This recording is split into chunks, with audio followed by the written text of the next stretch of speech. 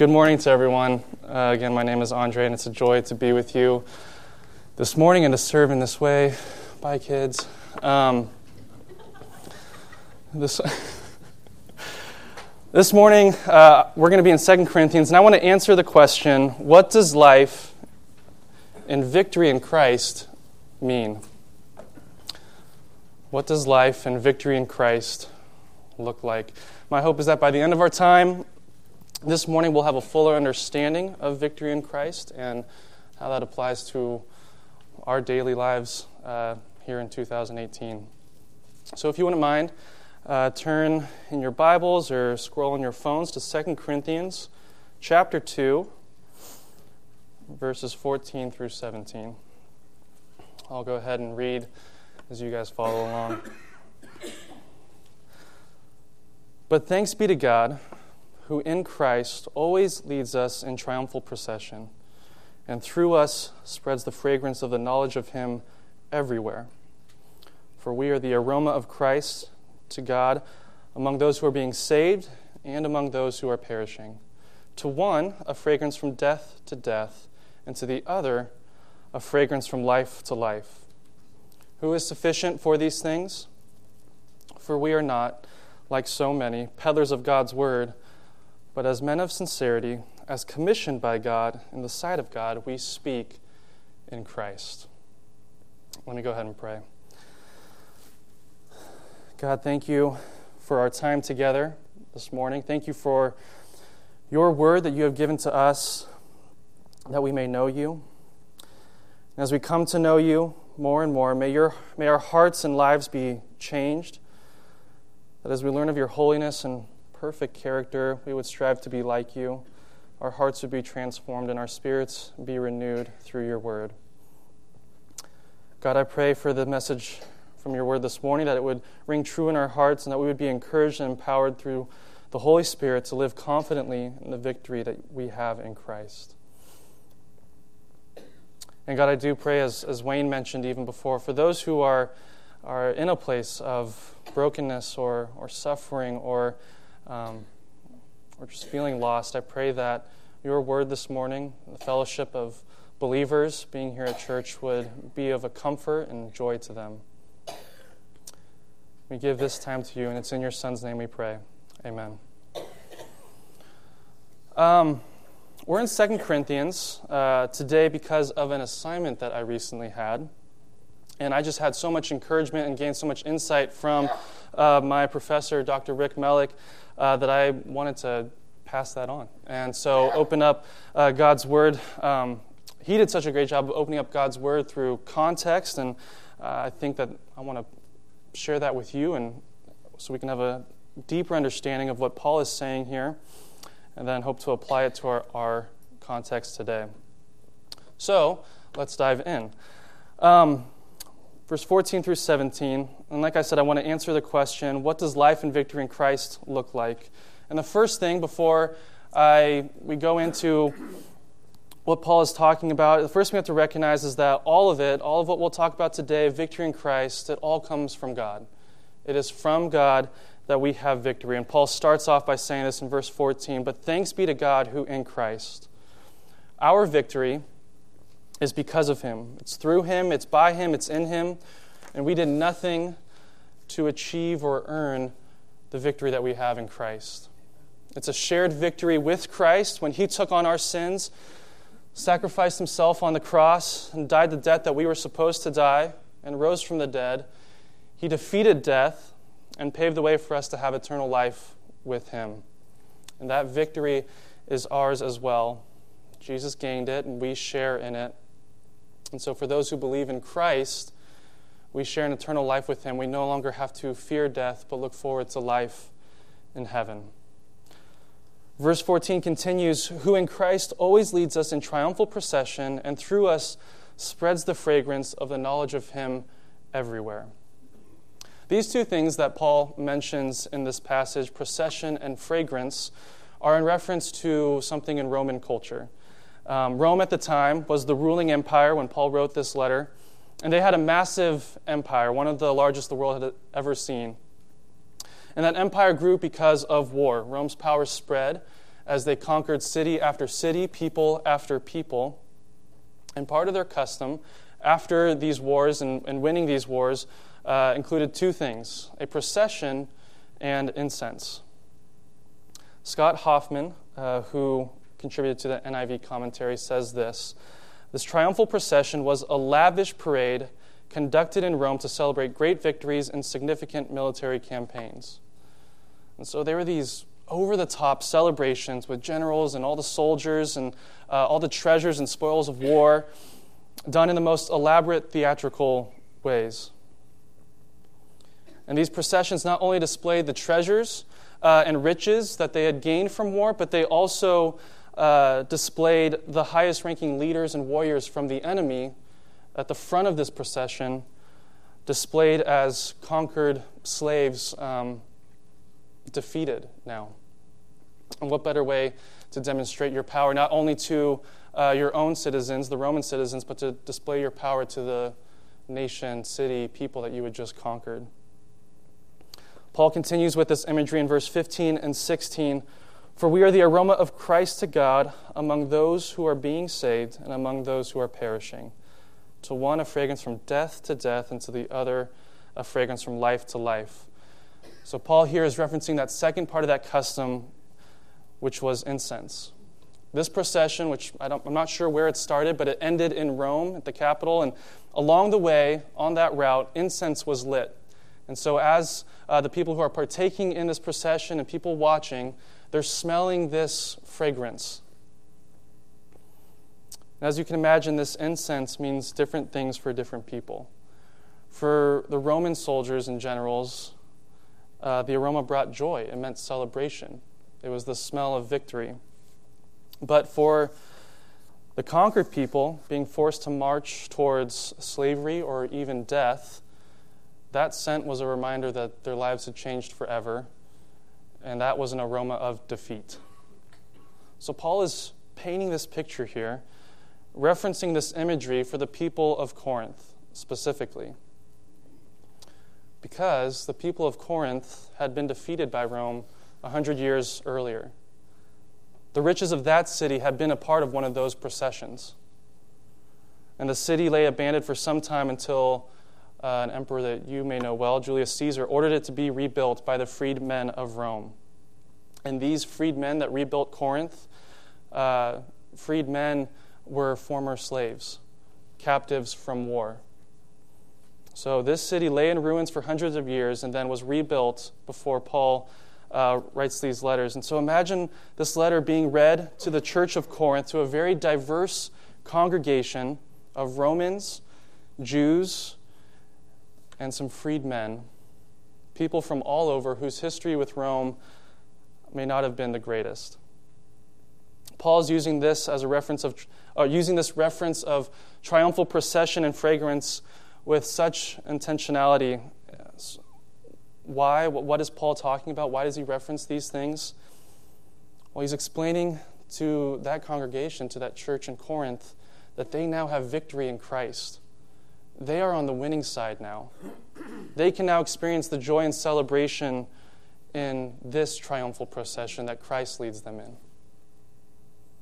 He says that when they live in victory that comes from God, they will be the aroma of Christ. When they live in victory that comes from God, they will be the aroma of Christ. That aroma is pleasing to God. It glorifies God, and it gives honor to Him for the victory. Again, all of this is because of God. So the church of Corinth, living in Christ's victory, is a pleasing aroma to God. It is for God. That same aroma, like the procession in Rome, has two functions. It will be received differently by different people.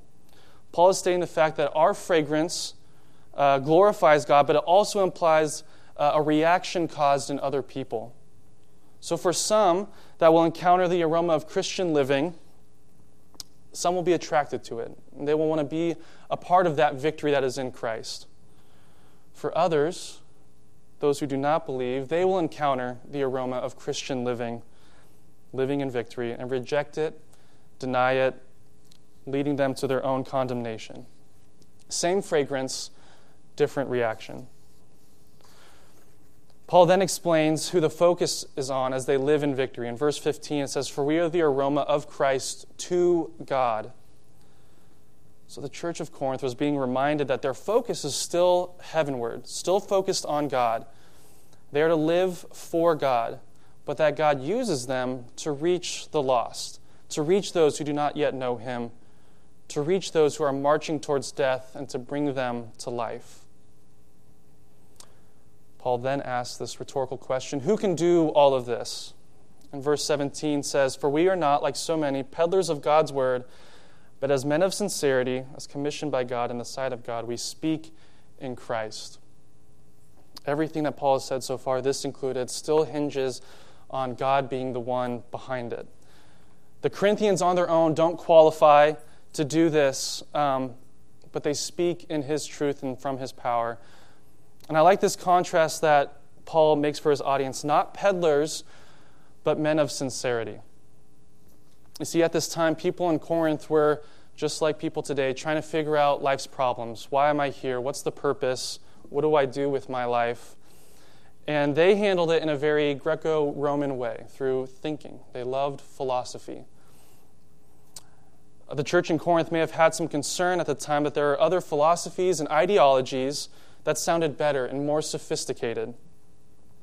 Stephen Lawson says, "The Greeks considered a crucified man to be nothing more than a despised criminal. However, they highly prized worldly philosophies and man-centered ideologies."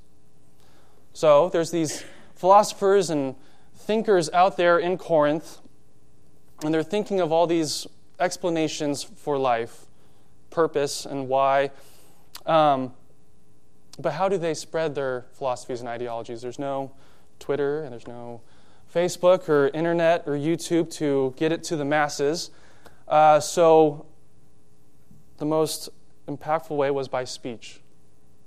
These philosophers would come up with something they thought was the answer. I've got it. I've figured it out, but I'm terrible at speaking. How do I convince everyone to follow my idea? This problem, by the way, of not being a great public speaker is one that the Church of Corinth actually has with Paul. They question his ability. They like his writing, but when he comes and visits, they're kind of unimpressed with how he speaks to them. You see, how the truth was communicated affected how it was received. I want to back up for a second. So these philosophers, they come up with their ideas. They're wondering, how do I get it out there? They're not the best communicators, and so they find people who are. People who had the ability to speak well, persuasively, convincingly, made a living out of giving these messages, reading others' philosophies and ideologies. Being an orator in Corinth was really good money. But they were just hired guns, so to say, peddlers of the newest truth. It didn't matter if they believed it or not. If they could convey the message well, mission accomplished. And Paul says that this is not the way that the gospel is to be communicated. I think he's saying it doesn't matter if I, Paul, if you think I'm a good public speaker or not. It doesn't matter if you, Corinthians, are good or not at speaking. What makes a difference is that this all comes from God. He's the reason, not the ability of the one speaking. Paul doesn't speak from his own strength. It is not dependent on Paul's ability whether the gospel will be received in someone or not. It's dependent on God. So the truth of the gospel is not commissioned by Paul or any other apostle, not any other leader from the church. Those believers in Corinth are commissioned by God Himself to speak the truth. And they are to speak from the heart. Paul is saying, you Corinthians, speak from what you know in your heart, from your relationship with God. Be sincere. So, in our little recap, we've seen that Paul has laid out to the church of Corinth that they have victory in Christ because of Christ, and that as they live their lives in victory, they will be an aroma that pleases God and causes a reaction in other people, a reaction where some will come closer to God and others will continue down their path towards eternal death. Paul reminds the Corinthians that this is from the authority of God and they are to speak with the power and truth of Christ from their hearts. So what does this mean for us today in this room, for us, church? as Christians in 2018, with the help of my professor from this assignment, I see three things. Victory, all these things, again, are contingent upon God. He is the key. Victory in Christ means, one, that God elevates us, two, that God uses us, and three, that God empowers us. Victory in Christ means that God elevates us, uses us, and empowers us. So first, God elevates us. We were once dead in our sins, and now we are alive in Christ. We have new life because God elevates us to have victory over our sins. God elevates us and we triumph in Christ. That's the first point. We triumph in Christ. In class, we were talking through our assignment of this passage, and we were talking about Paul's triumphal procession and trying to think of something that happens today that we could relate to. And the thing that came to mind was a sports parade. If you don't know this about me, I love sports. I don't play much anymore, but I still keep up with what's going on in the sports world. Like right now, it's March Madness.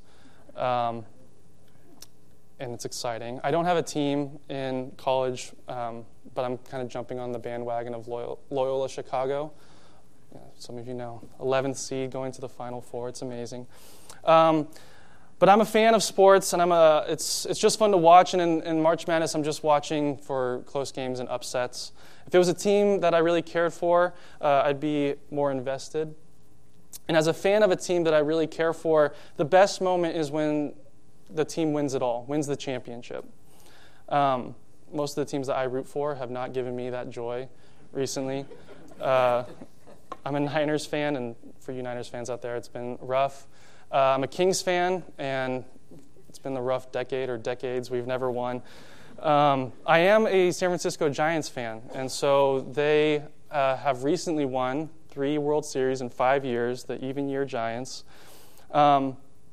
I can remember where I was for each one of them. 2010, I didn't grow up a baseball fan. My roommate in college was, and he kind of got me into it. And when they won, we ran around campus screaming, fist-pumping, hollering in L.A.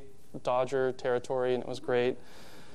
2012, I was driving in the car with the radio on, and again, more fist-pumping and hollering, and that was great. In 2014, when they won the World Series, Jessica Nemi and I were actually downstairs with a youth bunco night. We had the game on in the background because they cared. And we watched the game. When the final out was called, we led them in running around the room. And you get the theme in my celebration. It's a lot of this. But the point, every time the Giants won the World Series, the city of San Francisco threw them a parade. And these parades are a big deal. The city shuts down. People from out here, drive to San Francisco to be a part of these parades. They take off work. There's confetti flying down from I don't know where, but the people line the streets. Are very, very crowded, and the players all get in cars, and they have their trophy with them, and they're in convertibles, and they just kind of drive around really slow, waving to everyone, and people are going crazy, and it's just one big celebration in this shared victory of what happened. The point of me bringing all that up was that the team who did everything to earn that victory, the fans did not swing the bat or catch the ball. The team who did everything to earn that victory is sharing in that celebration with the fans of San Francisco, sharing in that victory, celebrating, and having a good time. What's even better for us in our Christian faith and in our Christian life is that we are not just on the sideline getting to cheer what God did for us. It says that we are in the procession. We are in that victory parade with Christ. God elevates us to triumph in Him. The second point under God triumphs is that He elevates us to be representatives of Him. Verse 15 says, "For we are the aroma of Christ." As we live our lives for Christ, we're representing His character, His holiness, His greatness. That's the aroma. And as I was meditating on this idea of being a representative of Christ, this week, this question came to mind: who is the hero of my story? Is it me or is it Jesus? And the point of that question is that I have to remember my role in the kingdom. I'm not the hero of my story. I think at times it can be human nature to want to be the hero, to put ourselves at the center of life, and to have things revolve around us. But we have to remember that we are representatives of Christ. Christ is the hero. He's at the center of our lives. And so we don't point to ourselves to give ourselves credit or glory. We give it all to God. He is the one who brought the victory. He brings us victory. He is the one in whom we celebrate and take joy in. We represent Him. So what does life and victory in Christ look like?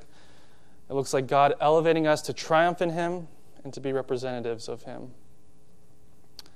Next, it means that God uses us. God uses us to accomplish His purpose and to spread His message. It both glorifies God and it spreads His truth to those around us. As we today live our Christian life in Granite Bay or Roseville, Rockland, Citrus Heights, Fair Oaks, Placerville, we live in the victory of Christ. We are an aroma to God. Paul likes this phrase of being a fragrance to God. He uses it in Philippians and Ephesians. And each time he makes the important note that it is first and foremost for God. As we live a life pleasing and honoring to God in obedience with His word, we bring Him glory. And that is our overall purpose. So God uses us to accomplish His purpose, to bring Himself glory. At the same time, verse 17 talks about God using us to speak His truth. We all as Christians are commissioned by God to speak the truth, capital T truth here. It is not anyone else's responsibility more than it is yours to share the gospel. You do not have to have the gift of evangelism to speak the truth of Christ. You don't have to speak in fancy, elaborate ways. It's not dependent on you and your ability for whether someone comes to know God or not. That is from Christ. That's through the working of the Holy Spirit. Now, I don't say this to let you off the hook for sharing the gospel, but to lift any weight or burden you may feel in thinking that you aren't good enough to share the gospel. We are all commissioned by God, purposed by God to share His word. And can I just say this morning that sharing the gospel does not simply mean inviting people to church. This may be for more my generation, but it's good for all of us to hear it. Yes, inviting people to church is great, and that needs to happen, but it can't be the only thing that happens. I think a dangerous mindset of compromise or mediocrity is settling into churches today where congregations think that inviting people to church is the same as sharing Christ with them. Someone might think, okay, I need to share God's word, and then they see their neighbor or their coworker or a fellow classmate, and they say, hey, why don't you come to church with me? Find out what Christianity is all about, what Jesus is all about. And then they have this sense of accomplishment. I did it. And they could feel this accomplishment because they think, Pastor will share the gospel, and I don't have to get into the nitty-gritty details because Pastor's going to take care of all that on Sunday. I am not convinced that that's the model we see in the Bible. I'm not saying that we're purposely trying to avoid anything if we were to do this, or we think about it this bluntly, but I see it happening. And I'll say that I've been guilty of thinking along these lines. If I can just get them to East Parkway Church, Pastor Wayne will give a better message than I ever could about the gospel, so why don't I just do that? It's no excuse to share the gospel with those in my life. Paul is saying that we are to live in the victory of Christ through action and words. We are commissioned to speak in Christ, to spread His fragrance. Victory in Christ looks like God using us to bring Himself glory. That's our purpose, and using us to spread the gospel to others by commissioning us to speak. And finally, it means that God empowers us. He empowers us to speak simply and from the heart. Unlike the peddlers at that time trying to impress with fancy and elaborate styles based on their own ability, we don't have to worry about that. If you have that, if you can speak the gospel in an amazing way, that's great. Use it. That's a gift. If you don't worry about it. God will empower you. He'll give you everything that you need. Because it's of God, it's from God. God gives us the words to say in those moments. He empowers us through the Holy Spirit. We aren't qualified on our own, but because of God, we share in Christ's victory, and God gives us what we need. This has been shared many times from the pulpit on Sunday, but I think it's worth repeating. Speak what you know. I think the first time I heard that was Dr. Nystrom coming up here talking about testimony and to testify. And the point is you just speak what you know. You don't have to know every single thing. You speak what you know about God. So God empowers us to first speak simply, and then He also empowers us to speak from the heart. Because we have a personal relationship with God. We are living in the victory of Christ, and we can speak from our own experiences. We can speak with sincerity. Speaking with sincerity, I think, implies that we know God for ourselves, and we know Him all the time, through good and bad. As Pastor Wayne was talking about from Blessed Be Your Name, to me, the picture of a sincere relationship with someone means that happens all the time. No matter what's going on in life, I have a authentic, real relationship with that person or with God. Sincerity means that through thick or thin, I know that God is there for me. Again, this may be more for my generation, but it's good for all of us to hear it, because maybe you can help our generation out knowing what a problem is. I think there's a present danger to get caught up in a Christianity that is not sincere. It's not from the heart. It's more of a trend, and it threatens to make peddlers of a false gospel. Often this truth, this gospel, consists mostly of personal prosperity and gain.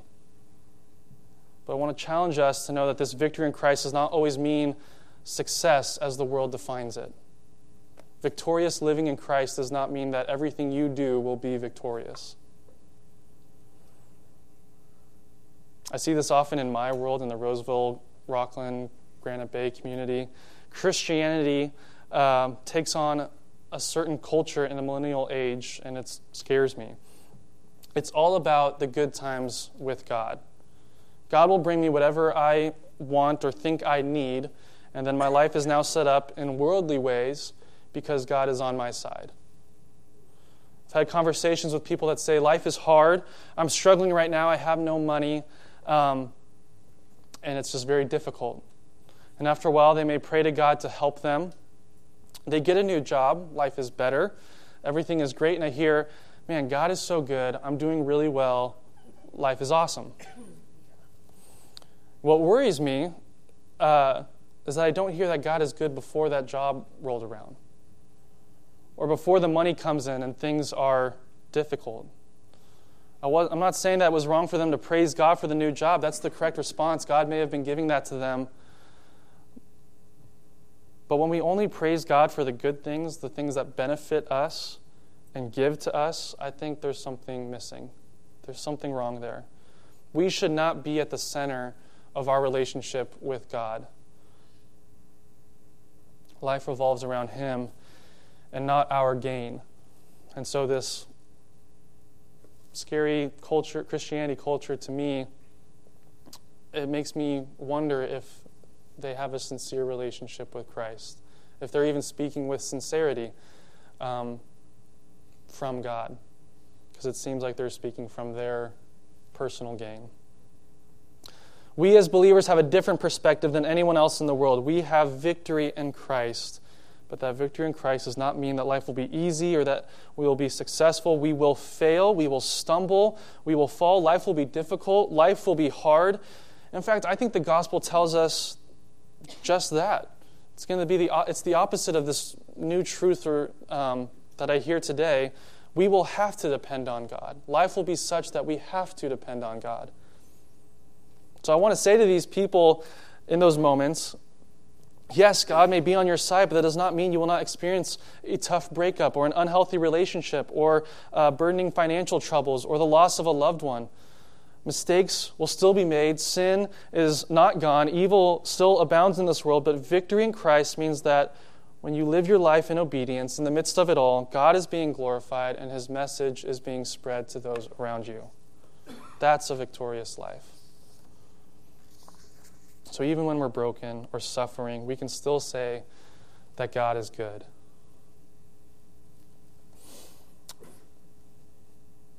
You can be praying for those people and for that Christianity today and for my generation and younger, that they would not be caught up in a false gospel, but they would trust God through thick or thin. Because of our relationship with Christ, God empowers us to speak sincerely and from the heart, and we cannot accomplish any of this on our own.